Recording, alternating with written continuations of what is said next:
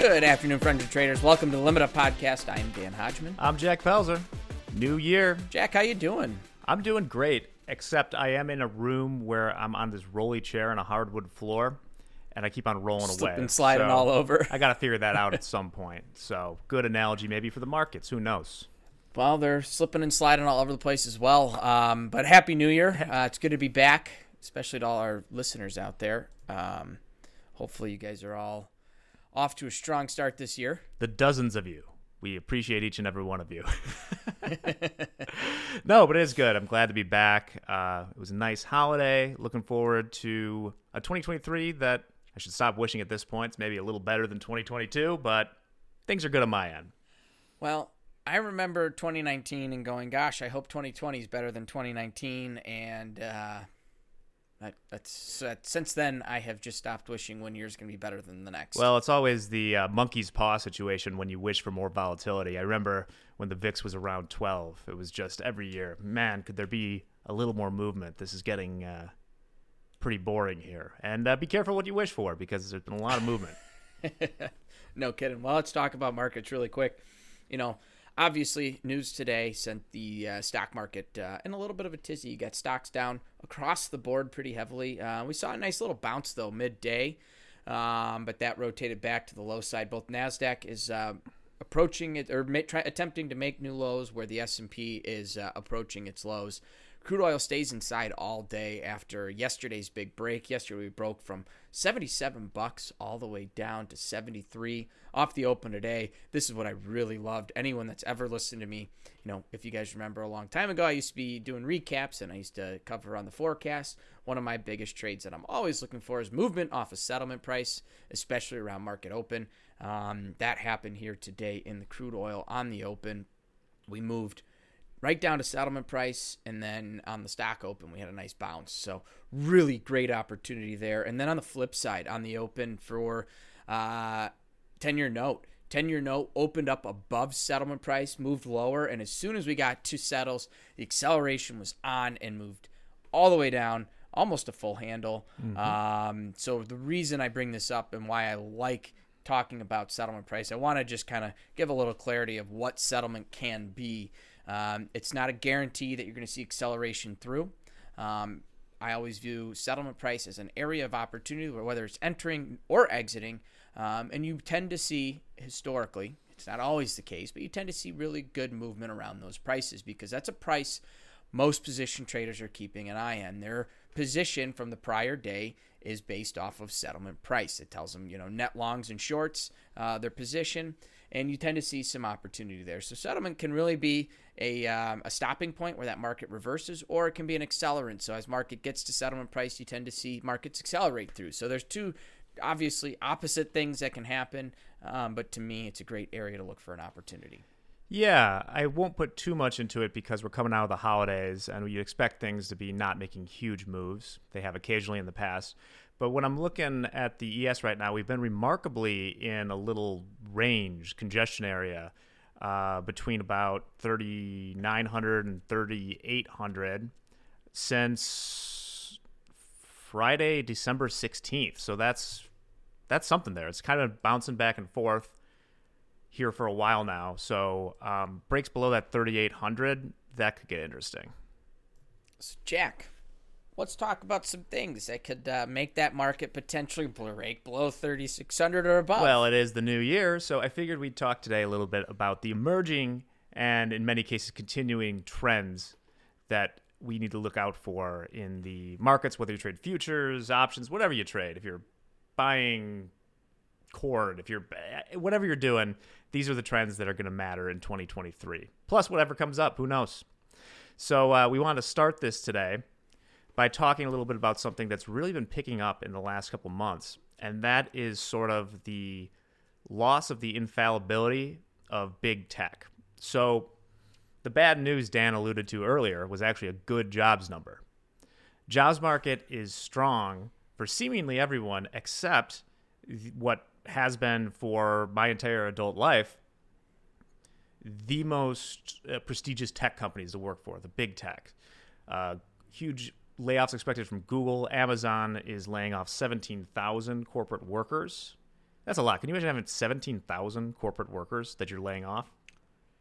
Jack, when I saw that yesterday, I started trying to process it, like how big that is. Obviously, at Amazon's level, that's not a huge percent, but that's a lot of people that are going to be entering into the jobs market. It's still got to be pretty big. Let me check this out real quick.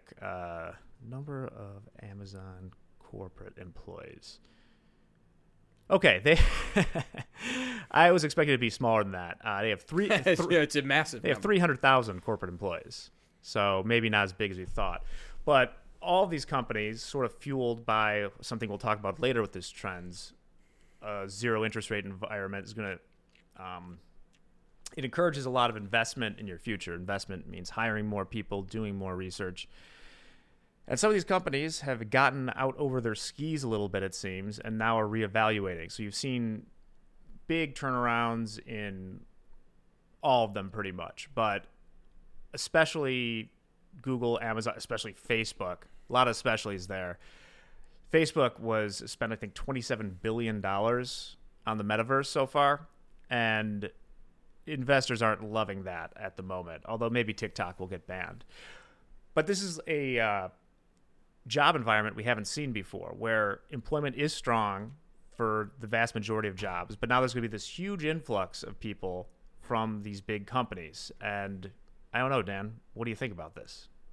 Jack, I think, for me, my thinking behind this is kind of a potential indicator for bigger concerns for smaller companies in future state. This is obviously something new to us, something we've never really gone through on a scale like this. Big tech over the last 5 years, we've seen tremendous growth, both market cap, financially, and employment. With the return to, I think one of the big things that I keep in mind here is the return to normal life post-COVID. You have seen a little bit of a change, people adjusting their lifestyles. Inflation has increased, which has adjusted our spending, right? Let's take, I think a prime example to me is you take something like Apple, an iPhone, versus a dozen eggs. An Apple iPhone, I don't know, I haven't bought a phone in a few years, but I believe it's around $1,000 to buy a cell phone. Call me if I'm wrong blatantly. Some of them, I don't think I am. I think I'm pretty darn close. That's approximately. $1,000 has really changed with inflation. You look at the cost of eggs. I did it the other day for the first time in a while. I've really started paying attention to my spending. Yeah. I'm cognizant of it. A dozen eggs is double the price. So if I'm spending double on some of these small things, it's adjusting where I'm spending my other money. Same thing goes for things like Amazon. Obviously, Amazon is super easy to purchase things, really accessible. But if I'm starting to recognize I'm spending in other places, where am I going to cut back? I'm going to cut back on things like Amazon. I'm going to cut back on, Instacart, right, where I'm paying for someone to go shop for my groceries and deliver my groceries. It's a little bit more cost effective for me to shop for my own groceries at the time. So if you got Instacart, purchasing things on Amazon is so easy. But if you're starting to spend in other places, you're starting to think about, well, I have other requirements or things that I need to purchase that I'm going to start to peel back on these nice to haves, such as the easy ordering Amazon. I may be able to run to Walmart and get something a little bit cheaper, things like that. So that's where I think we're going to start to see this shift. And that's what I'm going to be paying close attention to. Well, I know most of our traders are trading the NQ, and I think this affects that if you're going to this trade this year, in that the NASDAQ has been hammered a whole lot more. It's disproportionately filled with these companies. And for it to get back to reasonable, honestly, all things considered, the S&P 500 hasn't been terrible in the same way. There's a lot more room to go. The NASDAQ, just look back at, it can always go lower. If you look back at how it's outperformed the S&P or anything else over, say, I'm going to guess 5 years, 10 years, whatever else, there's a lot of room to go. We didn't have trillion-dollar companies till a couple years ago. Apple just fell below $2 trillion. And you look at Tesla, for instance, it looks cheap on a chart. It's down about 2/3. But, you see that $100 price, okay, but it's been split 15 times by that point. That's still Tesla, like 1,500, 1,600, which a couple years ago, the markets went wild when I remember when Tesla broke above 1,200 or something like that. It was like, what is going on? This is insane. And JD the Dancing Bear at one point told me, like, yeah, I wouldn't get in front of it. It could go to 5,000 in a couple of years. And he was right. It wasn't even a couple of years. It was less than a year. Split adjusted at its high, let's think. It was like close to $400. What is that? Like, that's like close to 6,000. There's a lot more room. It's still a huge market cap company. And we don't know how these valuations are going to change in an environment where demand's a little softer, but more importantly, interest rates are higher and look to stay there for a little bit of time, which brings us to our next trend. Probably the biggest one is what the Fed's doing this year. Now, they are curmudgeonly right now, very curmudgeon-y. They're really playing that hawk stuff up. They want to see inflation low. Who was it who came out yesterday from the Fed saying they see their terminal rates at 5.25, which is a whole other percentage point from here, and then holding it for a while? Now, the trend for this coming year, and this is what I will be watching for trading and otherwise, the levee may break at some point. The CPI data is going to come in lower. I'll go out and say it. It's going to come out lower the next month because we already see the real-time indicators of things like rent and stuff slowing down. Right, and we can even touch on the fact that CPI is a year over year. So we know inflation has been up for the last year. Ideally, or simply put, it should start to come into range as things start to stabilize. Or with the stabilization of everything that we have seen, I should rephrase that. Yeah. The Fed is holding a real hard line right here, where despite some of the softening we've seen in the CPI data, they are not giving an inch as far as what their plan is. The question is, over these next few CPI prints, is what happens if the data is just not lining up what they're saying? At what point will the expectations change? So that's the levee that could break. I can't imagine what these markets are going to do. Well, I can imagine which direction it's going to be. If the Fed were to come and say something that was unambiguously dovish at some point, it'd be crazy. There's no limit up during the day, but it would just be a pile in. So I think so. Yeah, similar to last year. So keep your eye on the CPI and pay attention to what the market is indicating for terminal rates versus what the Fed is saying. And if that gap gets big, look for big volatility one way or the other. Jack, you mentioned something there that I think is really important for all retail traders out there to think about, right? Number one, if they're dovish, there's no limit up. We could see things take off. On the flip side, we could see these markets accelerate to the downside, maybe approach those limits. I think we saw NASDAQ down around 5% about 3 weeks ago. So big down move there, approaching those limits to the downside. What you need to think about as a retail trader is even though there's a big picture, don't marry biases. That's the best part about retail day trading is you may have this long-term bias that the market's going to do X, but each and every day you get to come in and reestablish what direction you're seeing in the market. So really try and I don't want to say keep the blinders on, but keep that focus small in the sense of what you're looking for on a day time frame. Now, obviously, if we flip hats and we're thinking a little bit more long term, yeah, definitely there's a lot more, a lot of things that you can factor in. But on a day time frame, as a day trader, anyone here at Top Step is a day trader, be comfortable shifting directions. I've found over the last few years, a lot of traders have really struggled with downside moves because they're so used to stocks trending higher, and trading down days has been a little bit more difficult. It's because the bias got created. You're thinking long term. You're thinking long all day long. The long's been getting paid for 10 plus years, and then we started seeing in the last couple of years, we've seen some downturns in these markets, and it's a little bit more difficult to trade because direction changes. We're so used to looking at one specific thing. Be comfortable taking the opposite side of what your long-term bias is. If the market gets quick in one direction, don't fight it. You do not want to be fighting directional moves. And if you find you're fighting it, stop. Just get out for the day. That's the best thing you can do. Get out for the day, wait for a day to come back, wait to come back the next day, make sure it's within your system, and then you can go ahead and start trading again. But if you're really struggling, on picking that direction or finding that direction or trading with trend, and you keep finding yourself fighting it, that's a signal to get out of these markets and wait. I think we're going to have a big year ahead of us with a lot of opportunity. And be aware, we're still, through this last year, we were unambiguously in a downtrend, a lot of lower highs. But right now, from where we are now, breaking above 4,100, I think would be significant. I would still be, I'm looking for short trades still right now. But if we get above 4,100, I would probably stop to reevaluate and see what it does from there. Because we kind of had a little bit of a double bottom at 3,600 and haven't been able to go back there yet. I think the next couple weeks, we're either going to test that or go right through 4,100. So note what Jack just said. He has a range that he's looking at and saying, if I find it above here, I need to reevaluate what I'm doing. Everyone should have those limits, those prices where they're looking at it for reevaluation. I'm pretty, Jack, as you know, I'm pretty active in the crude market. Mm-hmm. I've been trading that pretty heavily over the last, 3 or 4 years.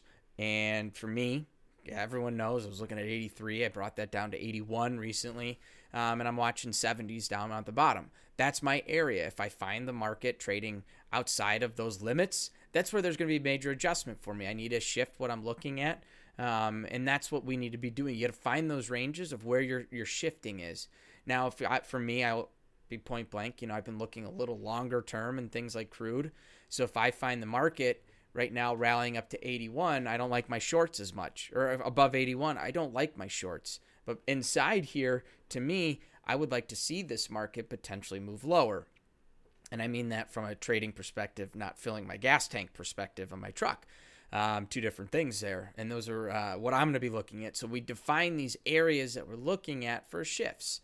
But once the market moves outside, we got to adjust. And every trader's strategy is going to be completely different. So what one person's looking at does not mean that's something you should be looking at. Or maybe it is, but you're looking at it in a different light. We're also getting close to, yes, absolutely right, Dan. We're also getting within striking distance of a cross of the 50-day and the 200-day moving average, which is another thing in the next month that I would be looking at. Unless we go lower, then we'll stay down there. So we talked inflation here. We talked the Fed. What about the economy itself? The possibility of recession, the Fed trying to keep employment down, but I'll be looking at the trend of what's going on with China. I think that for the first time in a long time, China is not growing gangbusters, and they've had some pretty big own goals, as they say at soccer here. And any reduction in demand there is going to be a big catalyst, right? You're looking at energy markets, Dan. If China's not buying oil, that's good for your gas tank. Let's put it that way. Good for the gas tank. I mean, yeah, China's definitely a place you got to keep in mind. And also note, there's surges in COVID going on in China. We have new sanctions on people flying in from China at the moment. So how does that impact China? Do they have to get more heavy lockdowns? Does it impact their economy even more? Yeah. I think we all know the answers to those. No, it's hubris there if they got their vaccine that doesn't really work. It's going to be bad there, and it's one of those things that we just don't know. When I look at the world map for the COVID hotspots in the papers or something like that, it's funny because China's always like, there's nothing going on here. It's probably really bad. If anything we know about all of this, it's almost certainly really bad. So best of luck to them, but that's going to have huge ramifications for everything from equities, but especially in energy for that one is what I'd be looking at. Exactly. And what happens if, China's economy takes a hit because they have their own stock market? Do we start to see more interest in the U.S. stock market, which I think we know we'll see activity in our stocks strictly because of what's going on in China? I think you're spot on with energies. Just monitor. And at the end of the day, like, no one knows what's going to happen, or because one thing doesn't mean another thing's going to happen. It's not an if this, then this situation, but there's going to be some sort of reaction. So if you see a reaction, if you see news coming out and you don't know how to react to it, sit on your hands, step out, sit on the sidelines and wait and see what happens. Like, that's what I I want to stress is the biggest thing with a lot of this news is like Jack, we were saying today, we had a good jobs number, but the stocks didn't like it. Now, if the stocks don't like a good number, which historically we know fundamentally is saying, obviously there's a lot of caveats in this, right? But a fundamentally good number is good for stocks. But the market reacted opposite. And that can happen with any bit of information that comes out. I do wonder how they're looking at these numbers, though, where could it be, for instance, that the Fed doesn't want to see the strong job growth because it puts price pressure on things. But could it be if we see enough very high income people losing their jobs that it accomplishes kind of the same thing? Because ultimately it's the money that you're taking out of the economy versus putting in. If you eliminated a lot of those, maybe, I don't know. It's something to think about. But one last thing, Dan, because you want to talk about this, and I have some thoughts too, is I think that it's going to be quite the catalyst this year is all things Bitcoin. Dan, is this the end? Well, if anyone watched our predictions at the end of 2022, you heard my prediction. A little comedic in a sense when I said 0. I do think it's really going to struggle this year. One of the highlights and the best things that has been historically for people interest in cryptocurrency in general is no regulation, no governing associations over it. But now we're starting to see some fears coming in. We're seeing some questionable behavior. Go just FTX. Jack, you've talked about it. What is the language, like the swaps, not the swaps, but the borrowing against. Oh yeah, they had the huge margin position. Basically, they put in the infinite margin cheat code and then secured it with client money, which is a big no-no. See, a big no-no. So I do believe, you're going to see harsher eyes on that whole industry over the next year. They're already talking about it. Does crypto require some sort of governing regulation above it? I know there's a push against it. I know they also have their own internal, governing associations that they try and manage themselves within the crypto world. So that'll be the question. I think I don't think it's over, but I definitely think we're going to continue to see some slippage in that market. Well, certainly the exchanges should be regulated to some extent. I wouldn't, in retrospect, that's the thing about bubbles is going into them. It's just like, this is the new thing. And SBF is a hero of the new economy. And just like, if you look at it on paper, it's, well, this is an exchange that's going out of the Bahamas with, 10 people living in a house doing who knows what. I would probably not trade large futures positions in a CME competitor that was like in Bermuda or something, or the Bahamas. When you're purposely going out of the way to avoid any oversight like that, I just still can't believe that it was that bad as far as their books. It's pretty shocking stuff. It's awful. And maybe the best case scenario, after the .com crash, it took the NASDAQ 15 years to return to the level that it did at the height of the .com crash.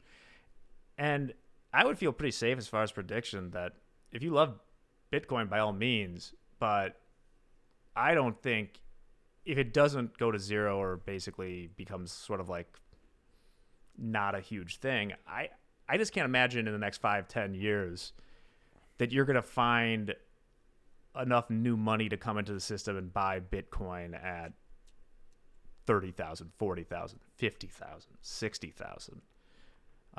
Especially after the Super Bowl commercials everywhere else. It seems that it now has this stigma of people being burnt on it. And you could say it's a lot of the non-Bitcoin things were worse and Bitcoin is different. Maybe you're right. I am not the biggest expert or anywhere close to it on it. But it is tarnished. And I don't know, Dan.